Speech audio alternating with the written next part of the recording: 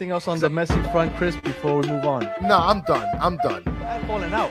I told you, I never want to bring this guy's name up again. I don't know, man. This Messi thing is just a freaking mess. What a disaster. I don't want to hear this name ever again until it's official. But they got me back. No question about it. I am ready to get hurt again. Chris, the Herons are back. Like 20 hours later. Welcome, everybody, to episode number 94 of the Battered Herons podcast. I am your host, Daniel Granada. Alongside me, as always, is Mr. KBD. How are you doing, sir? You're on mute, sir. Yeah, it's 20 hours later. I'm ready to go. We got a new team that we're playing in 48 hours, so I'm definitely looking forward to that. We got to climb the ladder, baby. We're playing on a Sunday, randomly. Oh, that's right. 72 hours. Jeez, I keep thinking today's Friday. What am I doing? And it's even more than 72 hours because it's the West Coast, so it's like a 10 o'clock game. You got to stay up late. Luckily, it's Labor Day the next day. But looking forward to finally playing somebody new. I think it's the first time we visit LAFC. No, my fault. That was the first ever game. But since then, we've never gone back. So I'm looking forward to it. I know a lot of people from Vice City are heading out there. But good stuff. And we found ourselves a guest because, as always, we only preview the games if we could find somebody that's knowledgeable on the other team. So we're not just gas bagging about random stats and stuff that really tell us something but mean something else. So without further ado, from the Shoulder to Shoulder podcast, LAFC Zone, Chris, welcome to the show. How you doing, sir? I'm great. Thanks, Chris, Daniel, for giving me the opportunity. Really excited to talk about the match upcoming this weekend. It's going to be a good one. Yeah, I mean, for sure. I mean, you guys are the defending champs. You guys are probably, I know everybody says Galaxy, but I think LAFC is kind of overtaking them as the biggest name in MLS. Well, until Miami keeps rolling. So it's exciting because, I mean, you guys are it right now, defending champs and all that other good stuff. Well, it's definitely a tall order to continue to be competitive in this league. There's a lot of parity, and that's, I think, one thing that's nice about the MLS is that teams are never going to be always at the top. So you always have to keep fighting with the transfers and people coming in and out. So we're going to enjoy it while we can, but it's definitely not something that you can just rest on. We got to keep fighting, keep trying to win the city. Well, I think that's my favorite thing about the MLS. Everybody's like, oh my God, but Inter Miami shouldn't lose any games. Like, no, this is a league of parity. Like, if they lose, it's okay. Like, this is how this is built. Like, this is the way this league is supposed to run. We're not supposed to have Manchester City type runs where you just win the title for like 5 or 6 years in a row. Like, that's not even fun. Who really wants to watch that outside of a Man City fan? So, I mean, I'm all about the parity, and I'm excited for this game coming up on Saturday. Chris? On Sunday. Sunday. And I just look at that. You and I are both on some other shit right now. I got two Chris's, so I got to be very specific when I say Chris. So I got to call gas bag and then Chris. There we go. That's how I'm doing. All right, Chris. So usually we start off by asking the very basic question. Up until now, you guys were defending champs, and you guys haven't looked as dominant, but like you said, it's a league of parity. How have you guys looked? I know in Leagues Cup, we thought you guys were going to – I swore that it was going to be LAFC against Inter Miami in the final. How have you guys looked in the regular season up until now? And then what happened in the Leagues Cup? Like the way that you guys kind of choked that one away.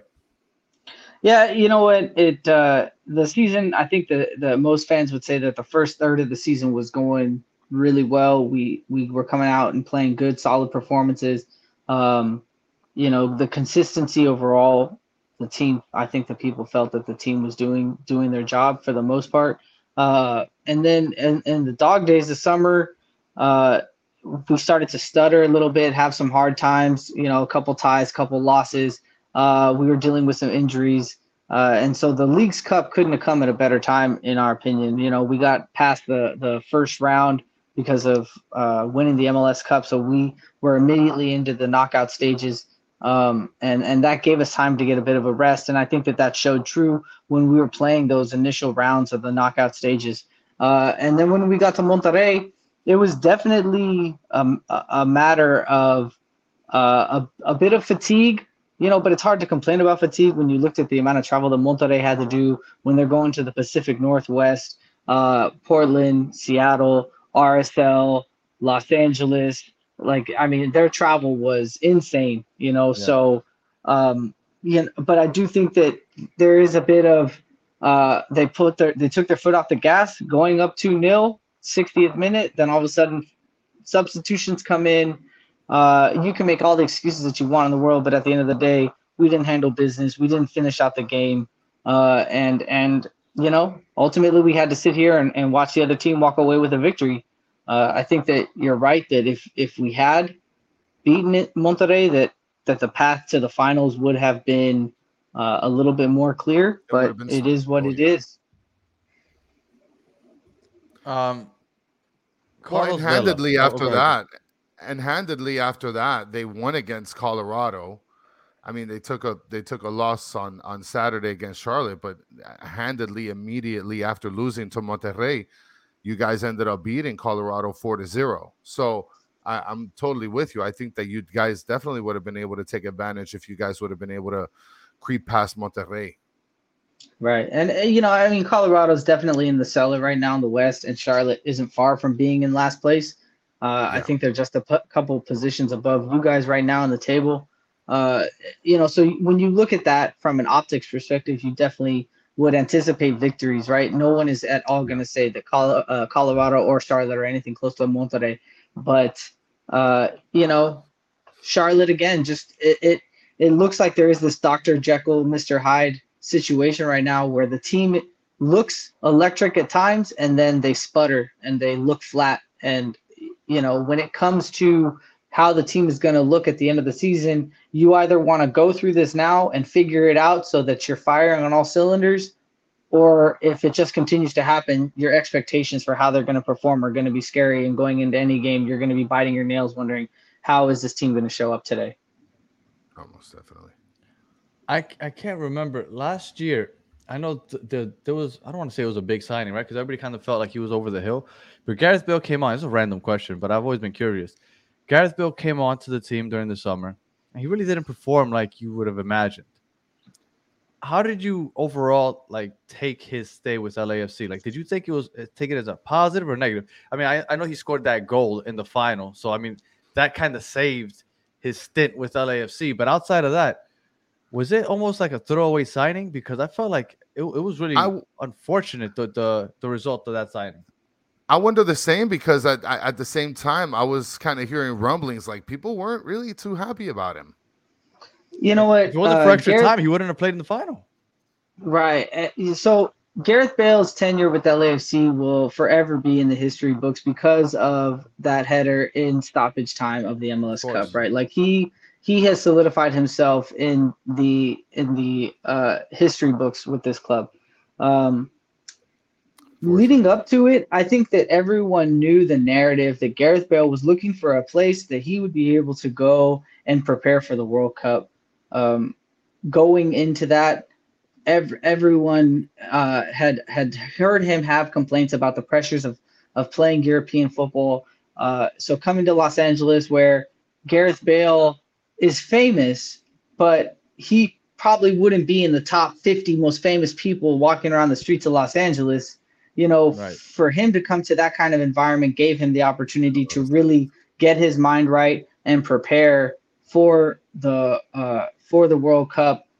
His minutes were scattered, but and everything that we had ever heard from our interviews with the front office and the training staff, the relationship with Gareth Bale and Steve Cherundolo was very, very good.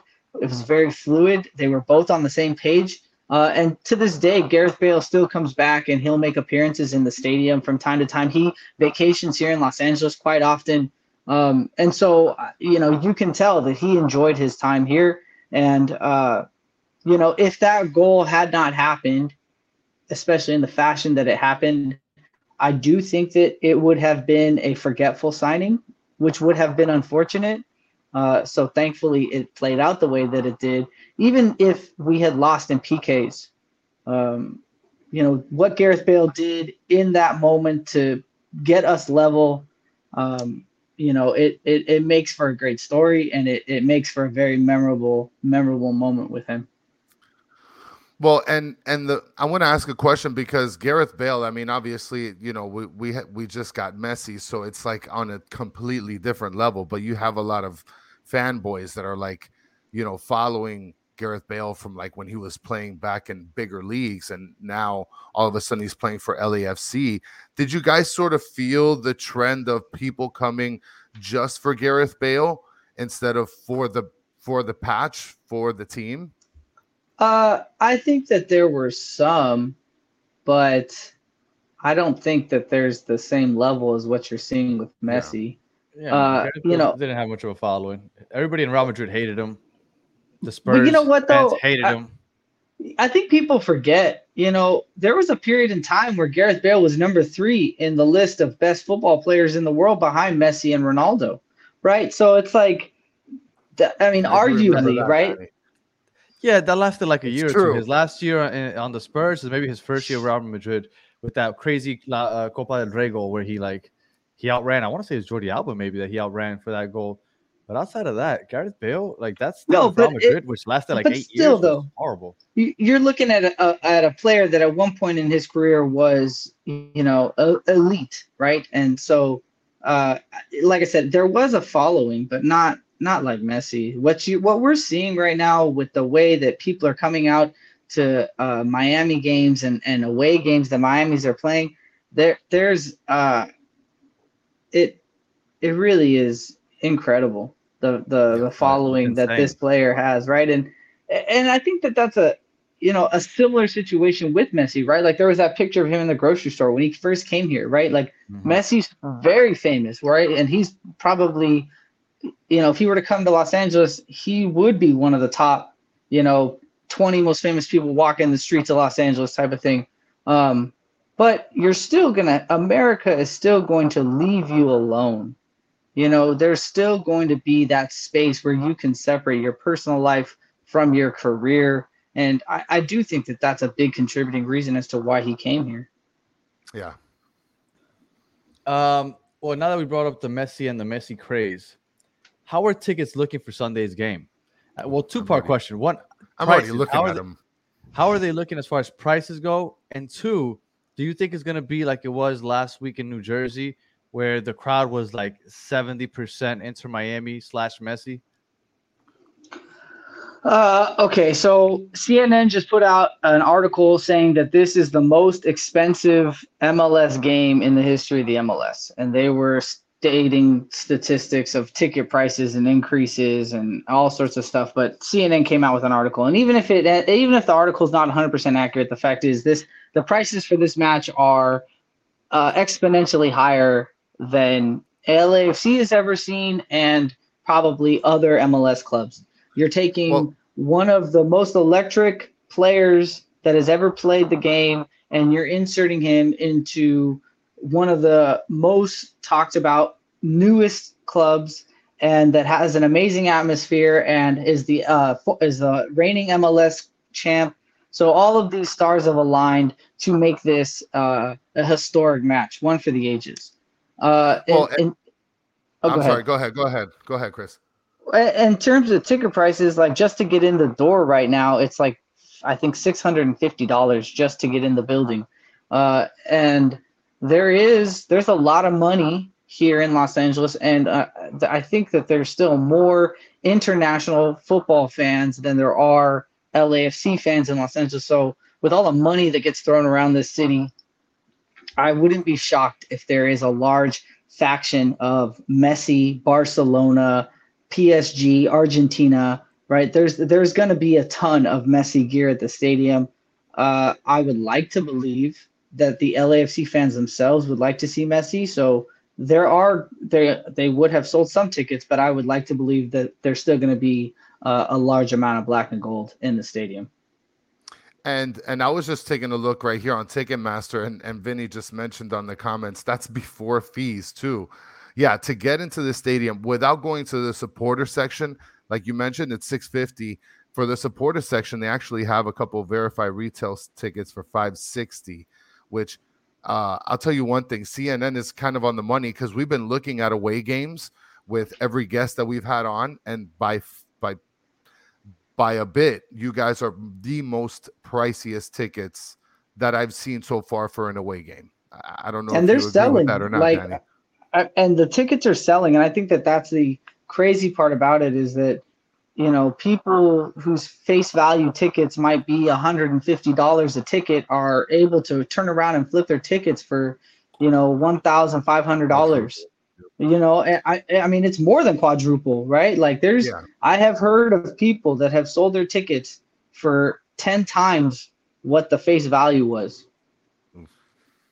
They're paying off their whole season tickets off of that. I almost half, right? Also, yeah. There's a lot of chattering going on in the chat about something, and I'm gonna bring it up to you because I'm kind of curious also. What do you think about the Zlatan Ibrahimovic, his little stay with Galaxy, and that beef he had with AFC and with Carlos Vela?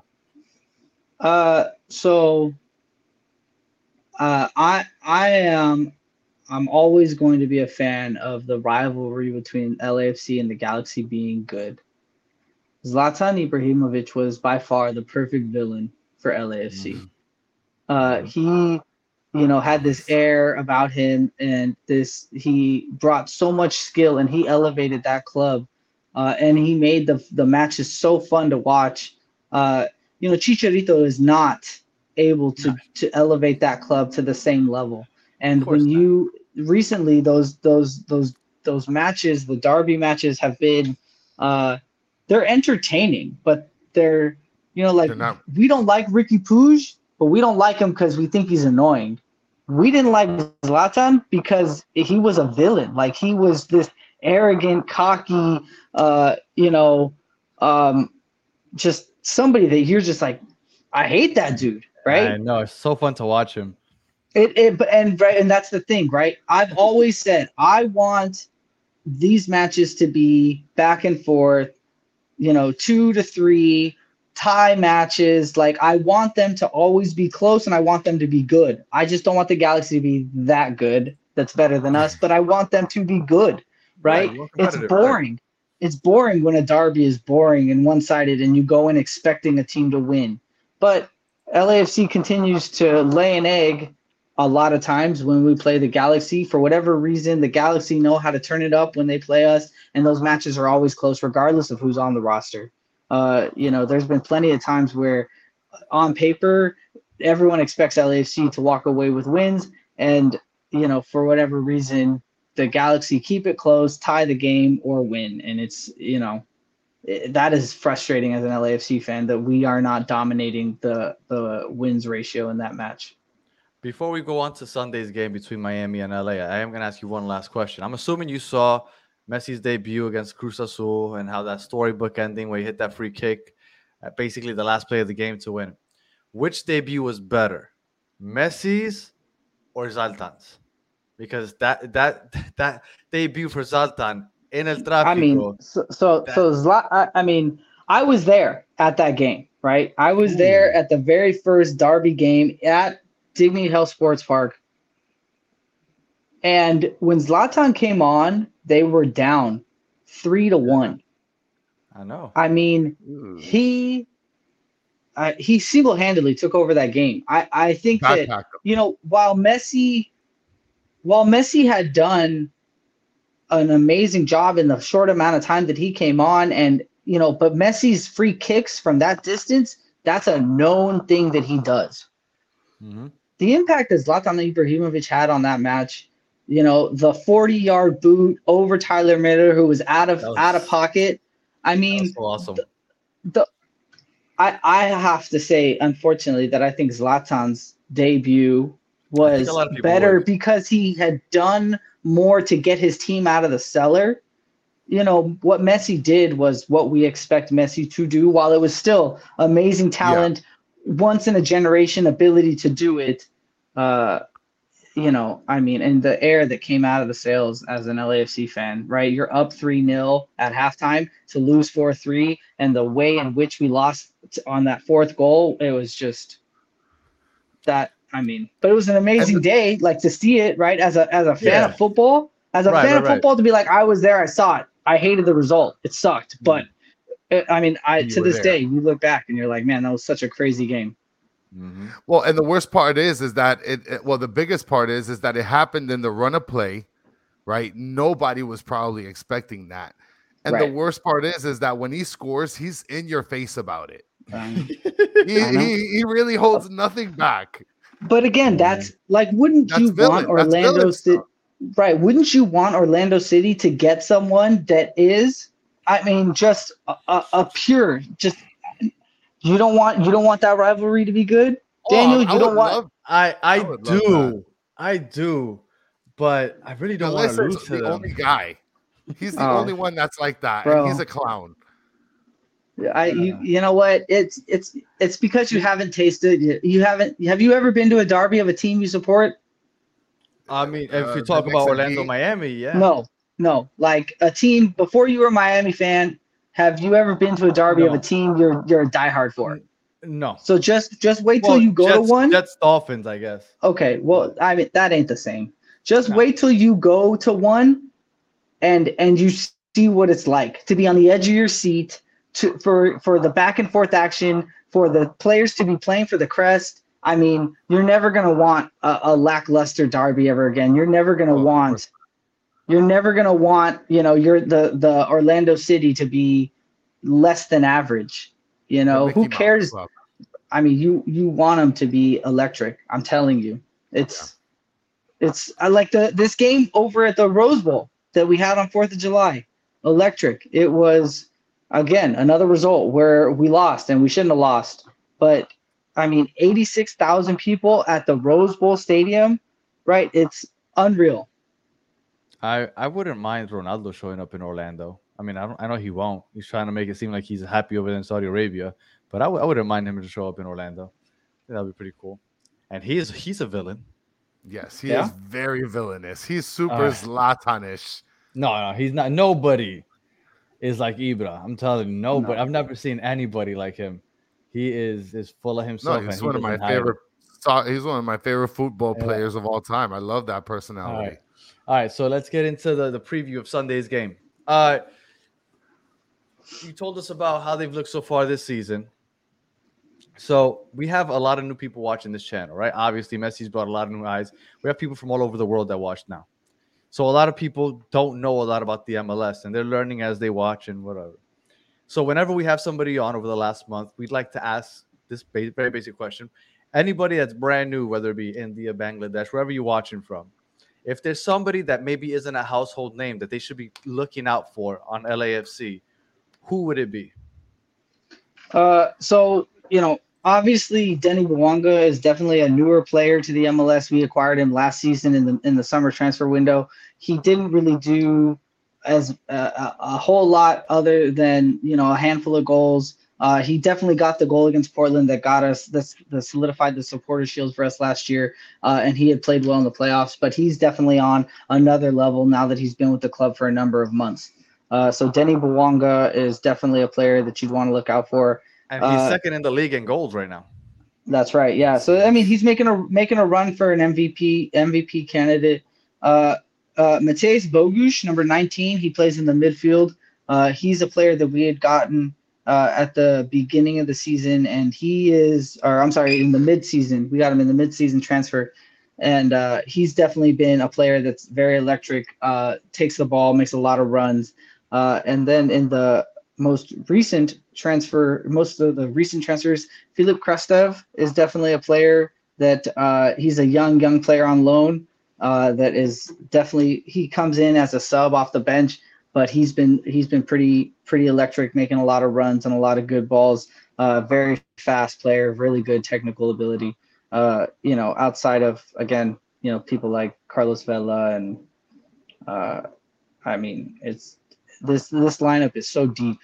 Giorgio Chiellini, right? Like it's deep. It's a deep lineup, but we should be, winning games that we're losing, and that's where it gets frustrating as a fan.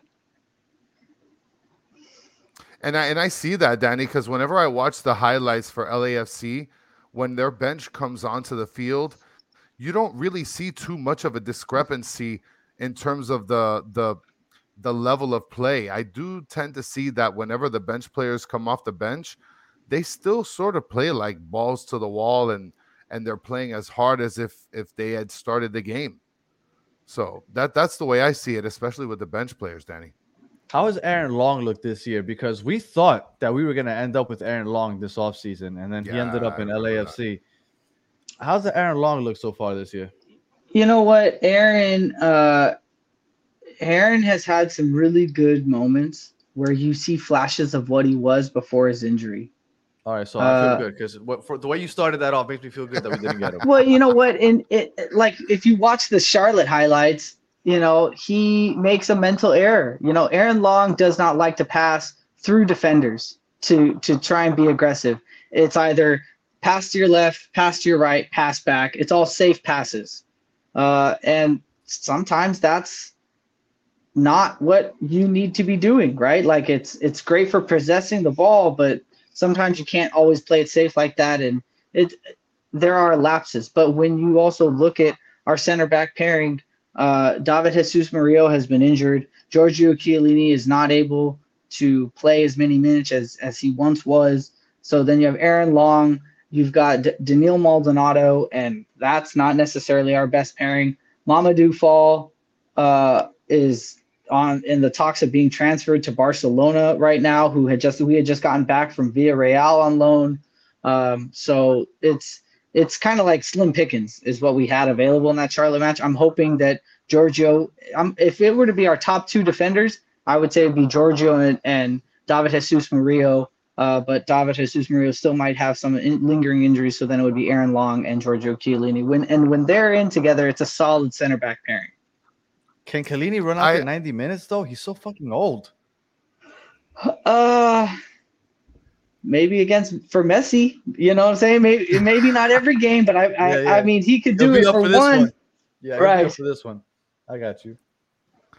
I have a quick question, and this is a question from my son because he wanted me to ask any LAFC guy that was going to join us. So you guys have the goalie Maxime Crepeau that he had suffered a really bad injury in the final minutes of the what was it in the final?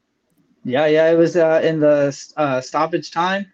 No, it was in extra time. He had it broken in extra time. Or I think maybe it was stoppage time of the 90, but yeah, it was at the end of the game. And I remember that he was a hell of a goalie, and ever since then, I hadn't seen him play recently. You guys have kind of stuck with McCarthy. Do you ever see Crepeau coming back at some point, or is he just shot and he's just back up for life? No. So Max Crepeau is actually making strides at coming back. LAFC 2 had a match maybe a couple weeks ago, and he played all 90 in the LAFC 2 match. He's now, I think he's sitting on the bench as our sub right now for our matches. Max is a bench, and I think that the intention is to have Max be the starter again. But we're going with John. He's done a very good job in the interim, and I don't think that there's any rush to make a switch right now. That John is doing a serviceable enough job for us. Let me tell you something. One of the most painful things to watch you guys win that title last year was watching McCarthy be the savior for you guys. Because he was with us the year before. It's like, God damn it, man. Like, how does this even happen? And it was against Julian Carranza, also ours. It felt like we were just... So after the game, I was at the after party with the players and the staff, and John was just the nicest guy, hung out, was just like loving every minute, taking in every moment. And then we had him on our podcast maybe like a couple weeks after, and he just talked about the whole experience and how he had gotten really down on himself because he just didn't think he was going to get his opportunity. And I mean, how the tables have turned for him. He's such a great guy, by far one of the most approachable people in the locker room. You can't say enough nice things about John, and we're just again really fortunate to have him, and we're going to appreciate him while we have him because surely to say, if Max Crepeau were to become the starting goalkeeper, John McCarthy would find a starting spot somewhere else in the MLS. Does Carlo Vela ever run out 90 minutes anymore? It's not very often. It's definitely not very often. I think that in matches that we're winning, he gets pulled to give him the rest. In matches that we're losing, if the coach thinks that we need a spark from someone else, he'll get pulled. Oftentimes, if he plays 90, it's a close match, and the coach feels that Carlos is what we need to either retain the victory or get us over that hump. Okay. Yeah, but yeah, it's definitely not as common. I was looking through and I was like, man, he's getting pulled a lot. So I was surprised. Okay. All right.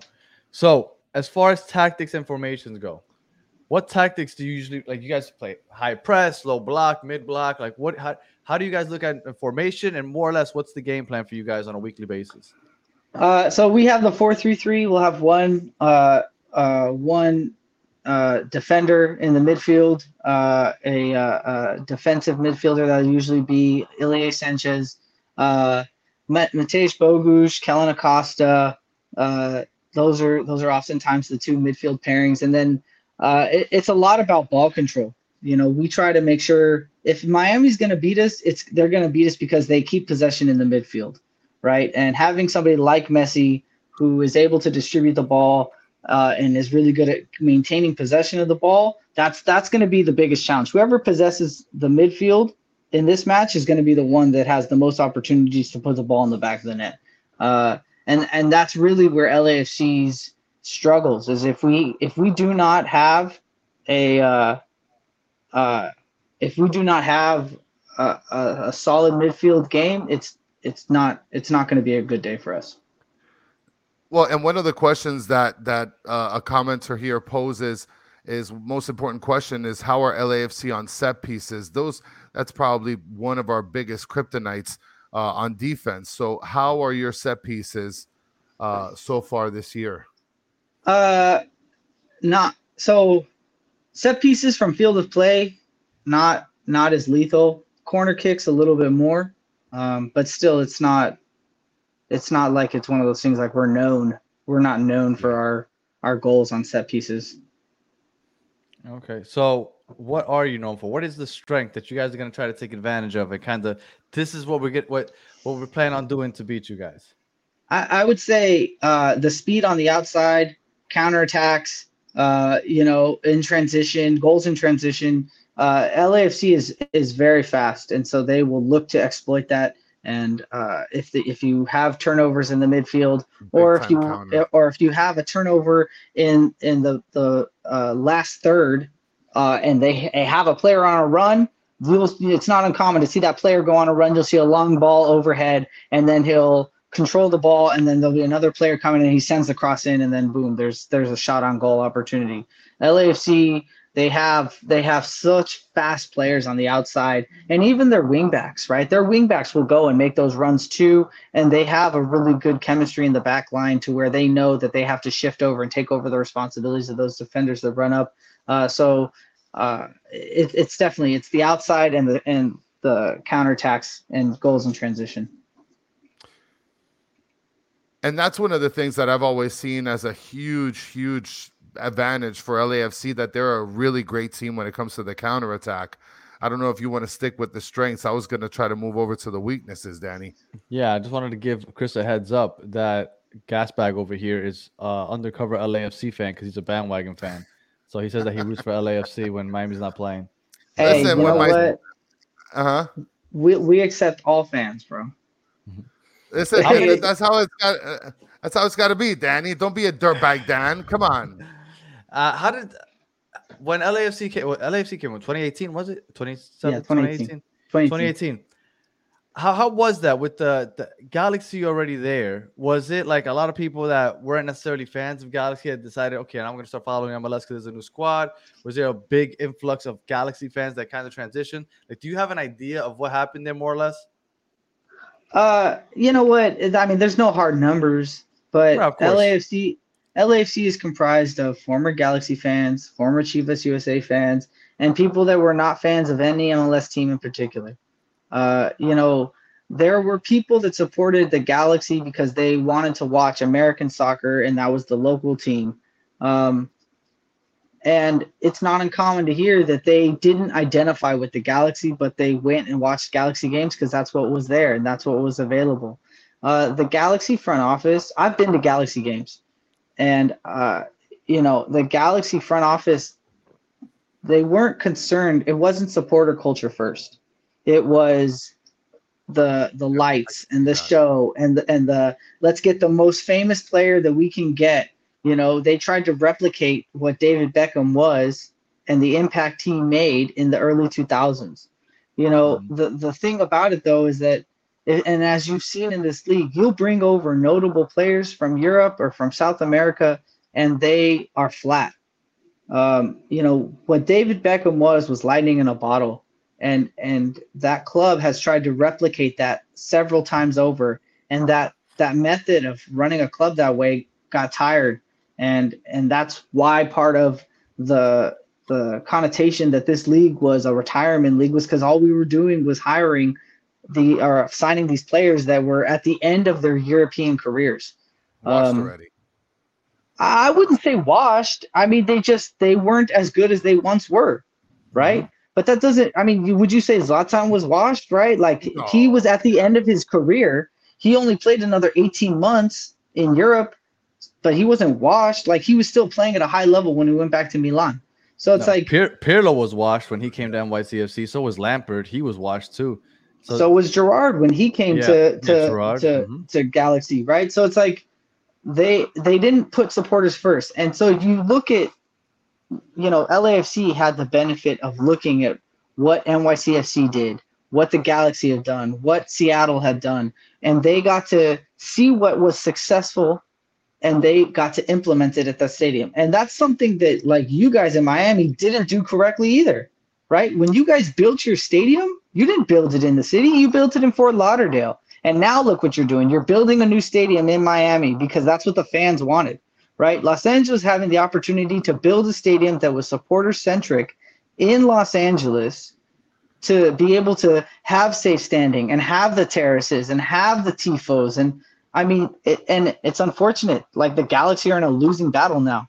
They just got safe standing 2 seasons ago. But I mean, they have 2 supporters on opposite sides of the stadium, and it's unorganized and it's conflicting chants. The Galaxy do. They have supporters on opposite sides. If you ever watch a game, bro, 75% of their supporters are in their safe standing section on the left side of the television screen, and there's one supporter group that's on the right diagonal corner.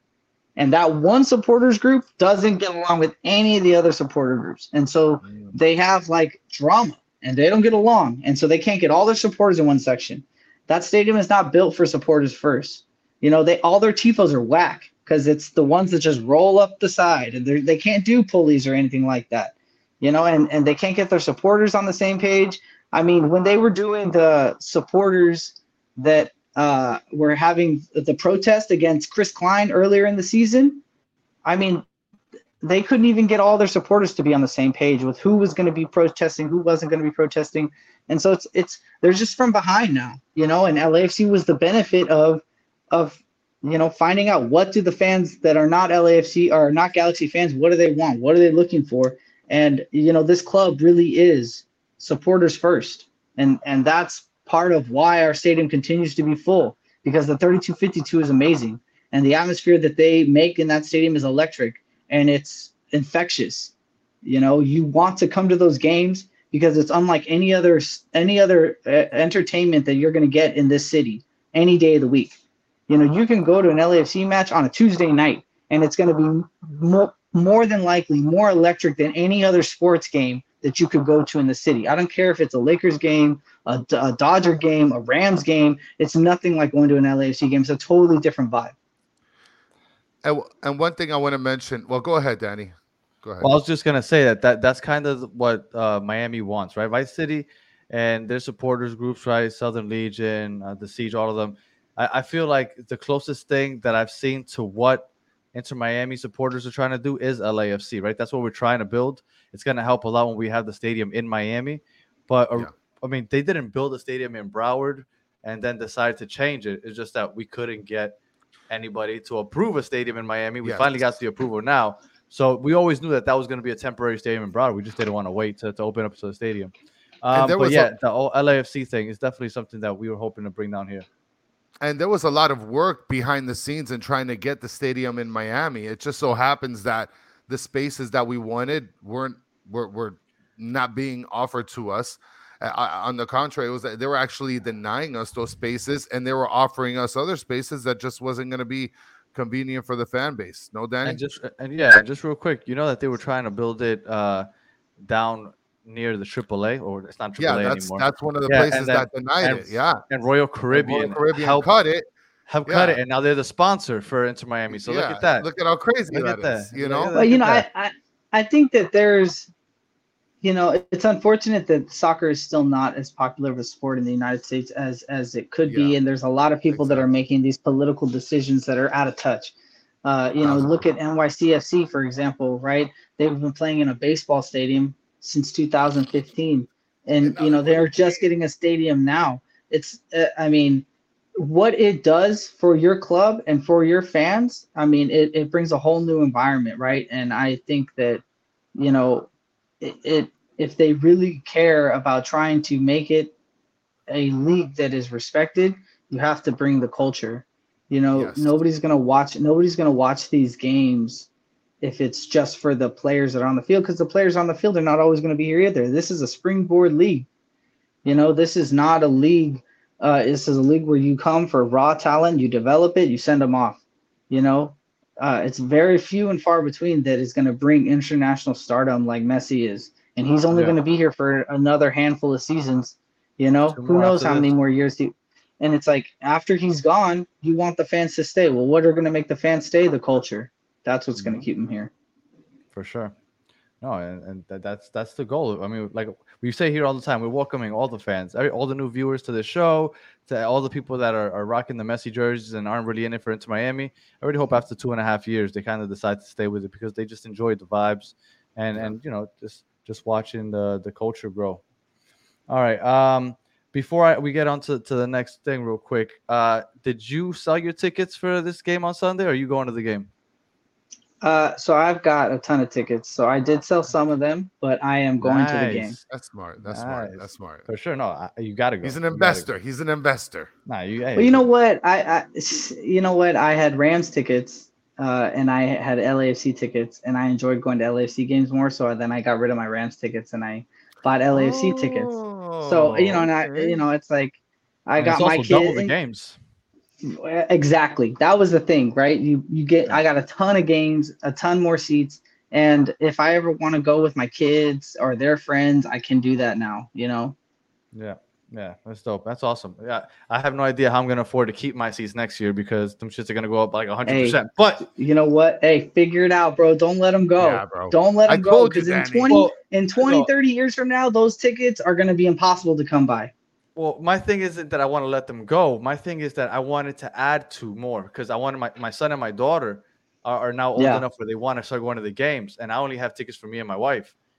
But now I got to pay double what I'm paying for us two, plus try to add 2 seats, and then they're probably going to try to move me in the stadium because I can't find 4 seats. So it's going to be like a mission, especially now there's like a waiting list with Messi. Like, I should have just done it last year, but I thought that they might still be too young. I messed up. But anyway. All right, so going back to Sunday, we talked about the strengths for LAFC.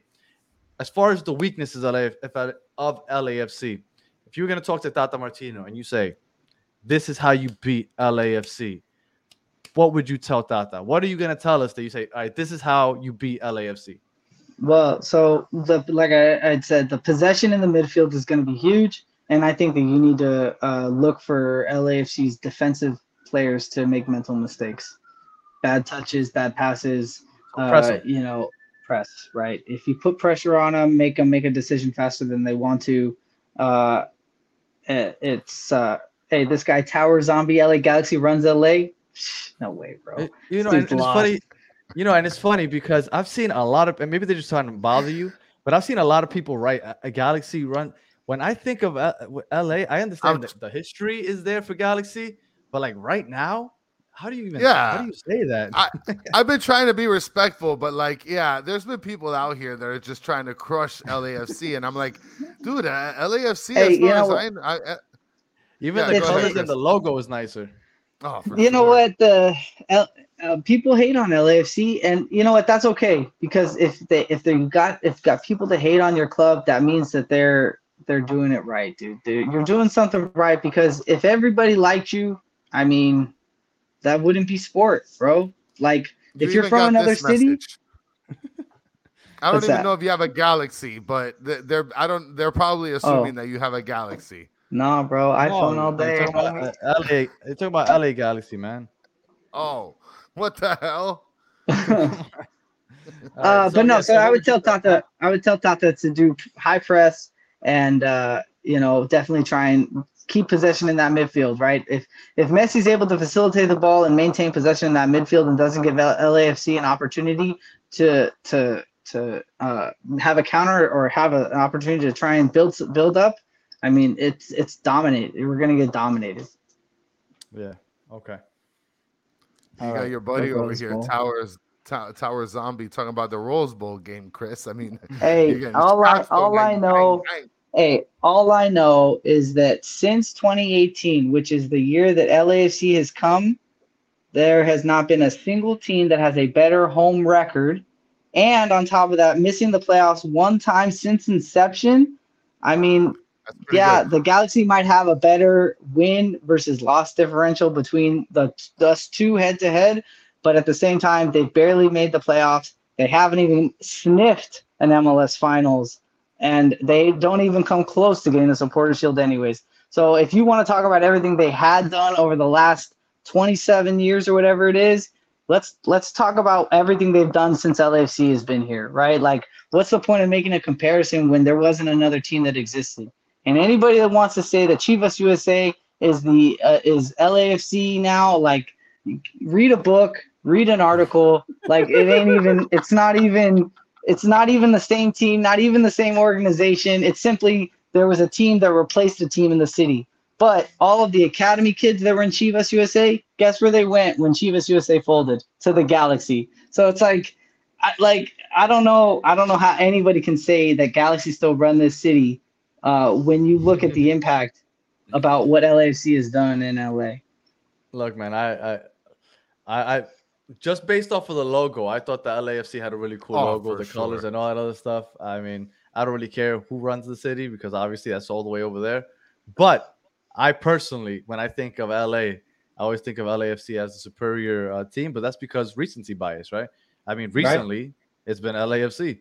So, but I know historically it's the Galaxy. I get it. But LAFC wasn't around. So, what's the weather looking like for Sunday? It's going to be nice. It's going to be like 72 degrees at kickoff. So, it'll be good. Okay, so perfect. So no hydration breaks, none of that. So it's going to be No, beautiful. it's good. Like, we were at 105 yesterday, so it's like the weather is dropping today, tomorrow, and Saturday and Sunday. All right, awesome.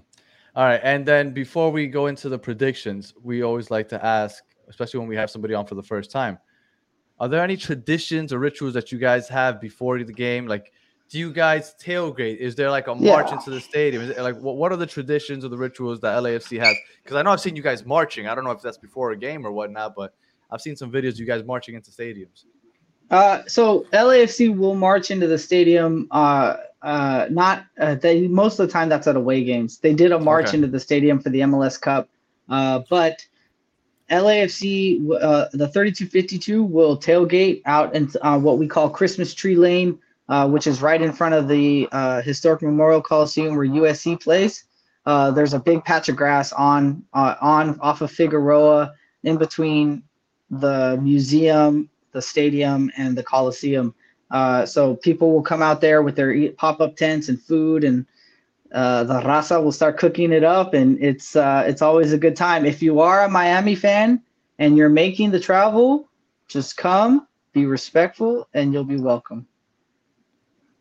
It's all love. Look, we had Bernie from Vice City on here a couple months ago, and he said that Vice City and LAFC, I don't know what supporters group, it might be 3250. It was, I don't know. I mean, Vice City and District 9 Ultras tend to have a really good connection. But I know it was think one that of the supporter groups, But I think that Vice City has a good working relationship with the 3252 as a whole. But I think it's the District 9 Ultras that they've more than others. Right. Yeah, because he was telling us about how well they got along and how they LAFC, that supporters group that you just mentioned, kind of helped them out with a couple things, like this is how we do this, how we do that. So I thought that was really cool. So it's all love between LAFC and Inter Miami, honestly. Yeah, the time that they came, the previous times, it's always been respectful, and the same thing too when the 3252 traveled to Miami last year, I think it was. Yeah, you guys were representing. Yeah. 3252. What does that stand for? Do you know? Yeah, so 3,252 seats are in the North End. That's originally how it started, and so that is what it is. The 3,252 seats in the North End. Also, if you add up 3252, it adds up to 12. That was just by happenstance. That was the 12th man. Right. That was just coincidental. But yeah, that's the number of seats in the North End. That's pretty cool. That's super the 12th man and all that. And the rituals. Are there any rituals or traditions that you got outside of the one outside? So yeah, they don't show this on the television. Before we have a Harris hawk that is named Ollie, and there's a falconer that comes out before every home match, and Ollie flies around the stadium, and the falconer Ken Micknook, he has the lure out, and Ollie tracks down the lure and stuff like that, and it's a lot of fun, especially because Ollie will fly like just above your head, and the bird is crazy fast. So that's a pregame ritual. So get in your seats for that. But other than that, bro, the tradition is just the match itself, bro. The 3252 don't stop, dude. It's 90 plus all the time. Yeah, that's awesome. All right, so I guess it's prediction time. So we always start with our guests. So, Chris, how do you see? I mean, we need this a lot more than you. You guys are nice in the second seed. Like you guys are, and this isn't necessarily do or die for you. For us, we need this. So how are you feeling about this game on Sunday?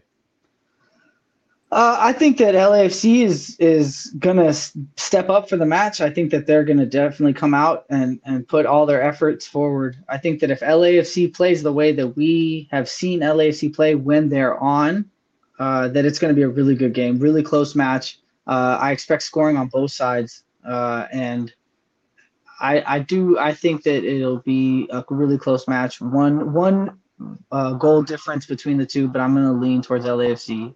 I'm being a bit of a homer in this one. All good. Yeah, all the right. Yep. Chris, how do you see this one coming out? Well, I mean, LAFC's had a couple games where they've scored one goal, another goal against Minnesota, and I'm just looking at the MLS games, but then they blast off against St. Louis, make 3 goals against them. I think they had 4 goals some other game. I think that this might be a lot more high scoring than people anticipate. I think it's probably going to be like 3-2 Inter Miami win the game.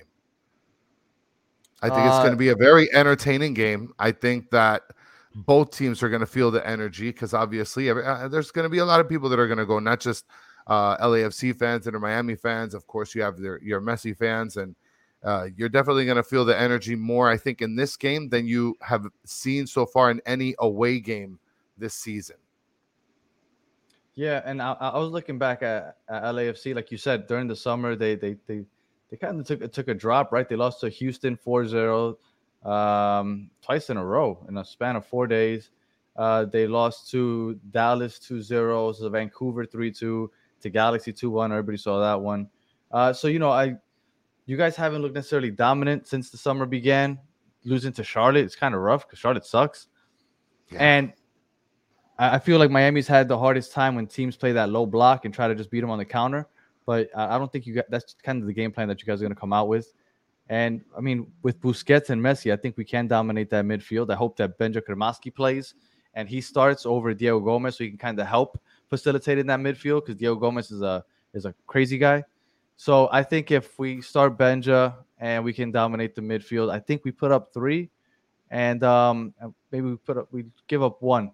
I think it's going to be 3-1 because I just – look, we've been road warriors. We beat Philly in Philly 4-0. We beat Nashville in Nashville. We beat I mean, technically, it was a shootout, but we beat Nashville on the road. We beat Cincinnati on the road. Yeah. So, the road thing doesn't seem to bother this team. It's those teams that play that low block that gives us issues. And I don't think LAFC is going to be coming out playing that style of soccer. I tell you this though, you got to lose sometime, right? Like for sure. This is going to be a great run, but this is more travel than Messi's probably experienced in recent time, right? Mm-hmm. Especially when you look at the size of France as a country and you superimpose it over the state of Florida and some of the southern states, like you're hitting Georgia and one of the Carolinas, bro, and that's it. You know what I'm saying? Like France is not like the travel that he's had to do is not at all what he's been having to do now. And so and the heat, right? Like it's going to be cooler, but he's been playing in higher temperature areas. And plus he's getting ready for the international call up. I know that Miami needs to prioritize these wins because in order for you guys to make the playoffs, you definitely we could only lose 2 games max, maybe 1 for the rest of the season. So I think we're gonna come in guns blazing. But I do think that if you guys go down early, that if Messi starts and you guys go down early, I think that Messi might get pulled, and the Tata Martino just might say, okay, hey, like this will be one of our losses, because I'd rather lose to a team that's playing well than take a loss against a lesser opponent, because you need all the points you can get, right? So it's like save Messi for a lower quality opponent right now and get those 3 points as opposed to trying to have a dogfight and only walk away with 1 or none. The thing is that Messi probably won't play in the next 2 games for us. He's not playing next week because international duty, and then the week after that he might play, but it's in Atlanta. I just don't see him playing on turf. So I think he won't play in those 2 games anyway. So this LAFC game is almost a must win. And from everything I've heard, right, because that everybody, those like hardcore Messi fans, they've all told me Messi does not get pulled early in games. Like he refuses. So if that's true, I don't know, but we'll see. I don't know. And then the whole travel thing, I get it. I do. I know everybody talks about it and players say it, but that dude's walking around in a plane with like a private little area that's probably bigger than my fucking house. Like he's chilling. He's probably getting pedicures and stuff on there. Like I'm not too worried about him flying 5 hours. Yeah, he's not sitting in like coach, in between 2. There was a picture of him on coach though, right? Like not too long ago, he was riding coach. But for this flight to LA, I'm sure he's flying in style. I'm not too worried about that. Yeah. Right on. But either way, it's going to be a good game. So I'm looking forward to it. This has been the game I've been looking forward to the most outside of Leagues Cup, obviously. But when I looked at the rest of the schedule after Leagues Cup, this is the game that I'm looking forward to the most. This one and then the Orlando game. Those are the 2 games because LAFC, I feel like it's that barometer of like, okay, let's see where we're at. LA, I want to see that. If the chat has any more questions for Chris, because we're going to wrap it up soon, you could ask it now. And Chris, I know you probably want to ask you. Well, I mean, they've already mentioned it a couple of times, Danny, but they also want me to ask the superhero question. Should I throw that one in there? Yeah. I can't believe this became a thing. Go ahead. So, yeah, well, first, let's start off with this, Chris. We do this with every guest. And you gotta make some tough choices here, Chris. You got to be able to pick one of the 5 pieces of steaks and one of the 6 pieces of toast. And to be clear, they will judge you based off of this question. Yeah, so that zombie grass boy, whatever, Tower Zombie, that he's been hating you so far, no matter what. Now it's going to be amplified. All right. I'm going to say, I mean, can I get like a 2.5 on the steak? Like, that's a great question. We've never had anybody ask that. How to be an LA guy? Look at this. 2.5. I mean, you know what? I guess 3 is. I'd rather have a 3 over a 2, but really I'd like it right in between a 2 and a 3. And then for toast, well, you know what? If I'm gonna be judged, bro, I gotta give these controversial answers. I got it. I like it. I'm gonna say 3 again on the toast, bro. Okay. See, I respect the 3. And go ahead. What's the consensus here? Like, what is the fan base? What is the correct acceptable answer? answers? Right down the middle is usually the correct answer. 3 and 3, and then we accept 4. But for the most part, 3 down the line. And if you say anything else, the chat will just eat you alive. No, for sure. we had a guy that picked number 6 for toast, and Yeah. the chat almost lit him up as much as that piece of toast that he picked. That's good. All right. That's good. All right. What's the superhero question? So on our last episode, we just randomly started talking about superheroes, and Danny, my co-host, Dirtbag Dan, says that Super Mario from Super Mario Brothers is legit a superhero. Do you consider Super Mario a superhero? Oh, no. Why not? It's a legit argument, though, Danny. Give him a mushroom, and he'll be more powerful than Batman. Bro, Batman just got money. Batman just got money.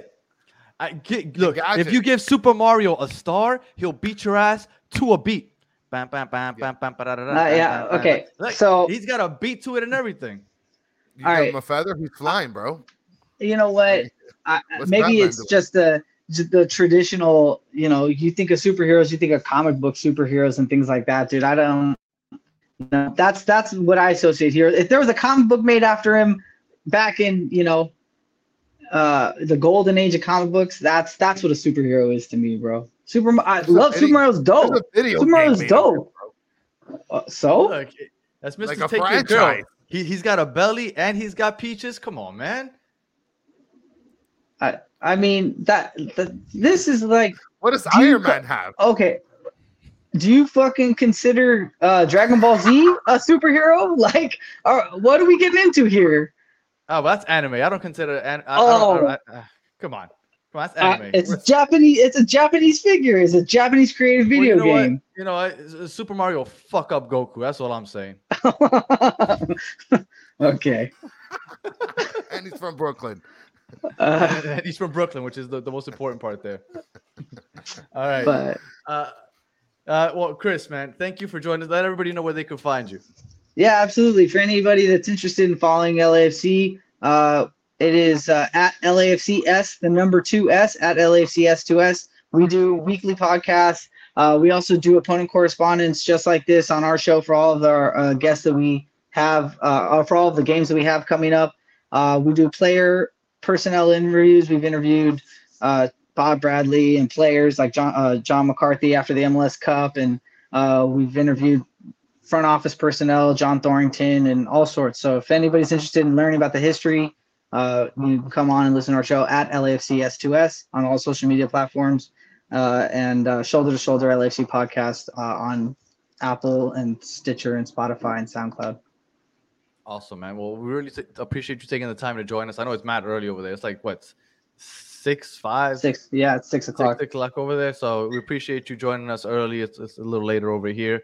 And but yeah, we appreciate you taking the time, and we look forward to Sunday. Any final thoughts, Chris? Yeah, that tower zombie dude is out of pocket, bro. Yeah, this guy. He says I'm plastic because I went to bro. Did you ever go to Orlando games? Like, let's. Well, listen.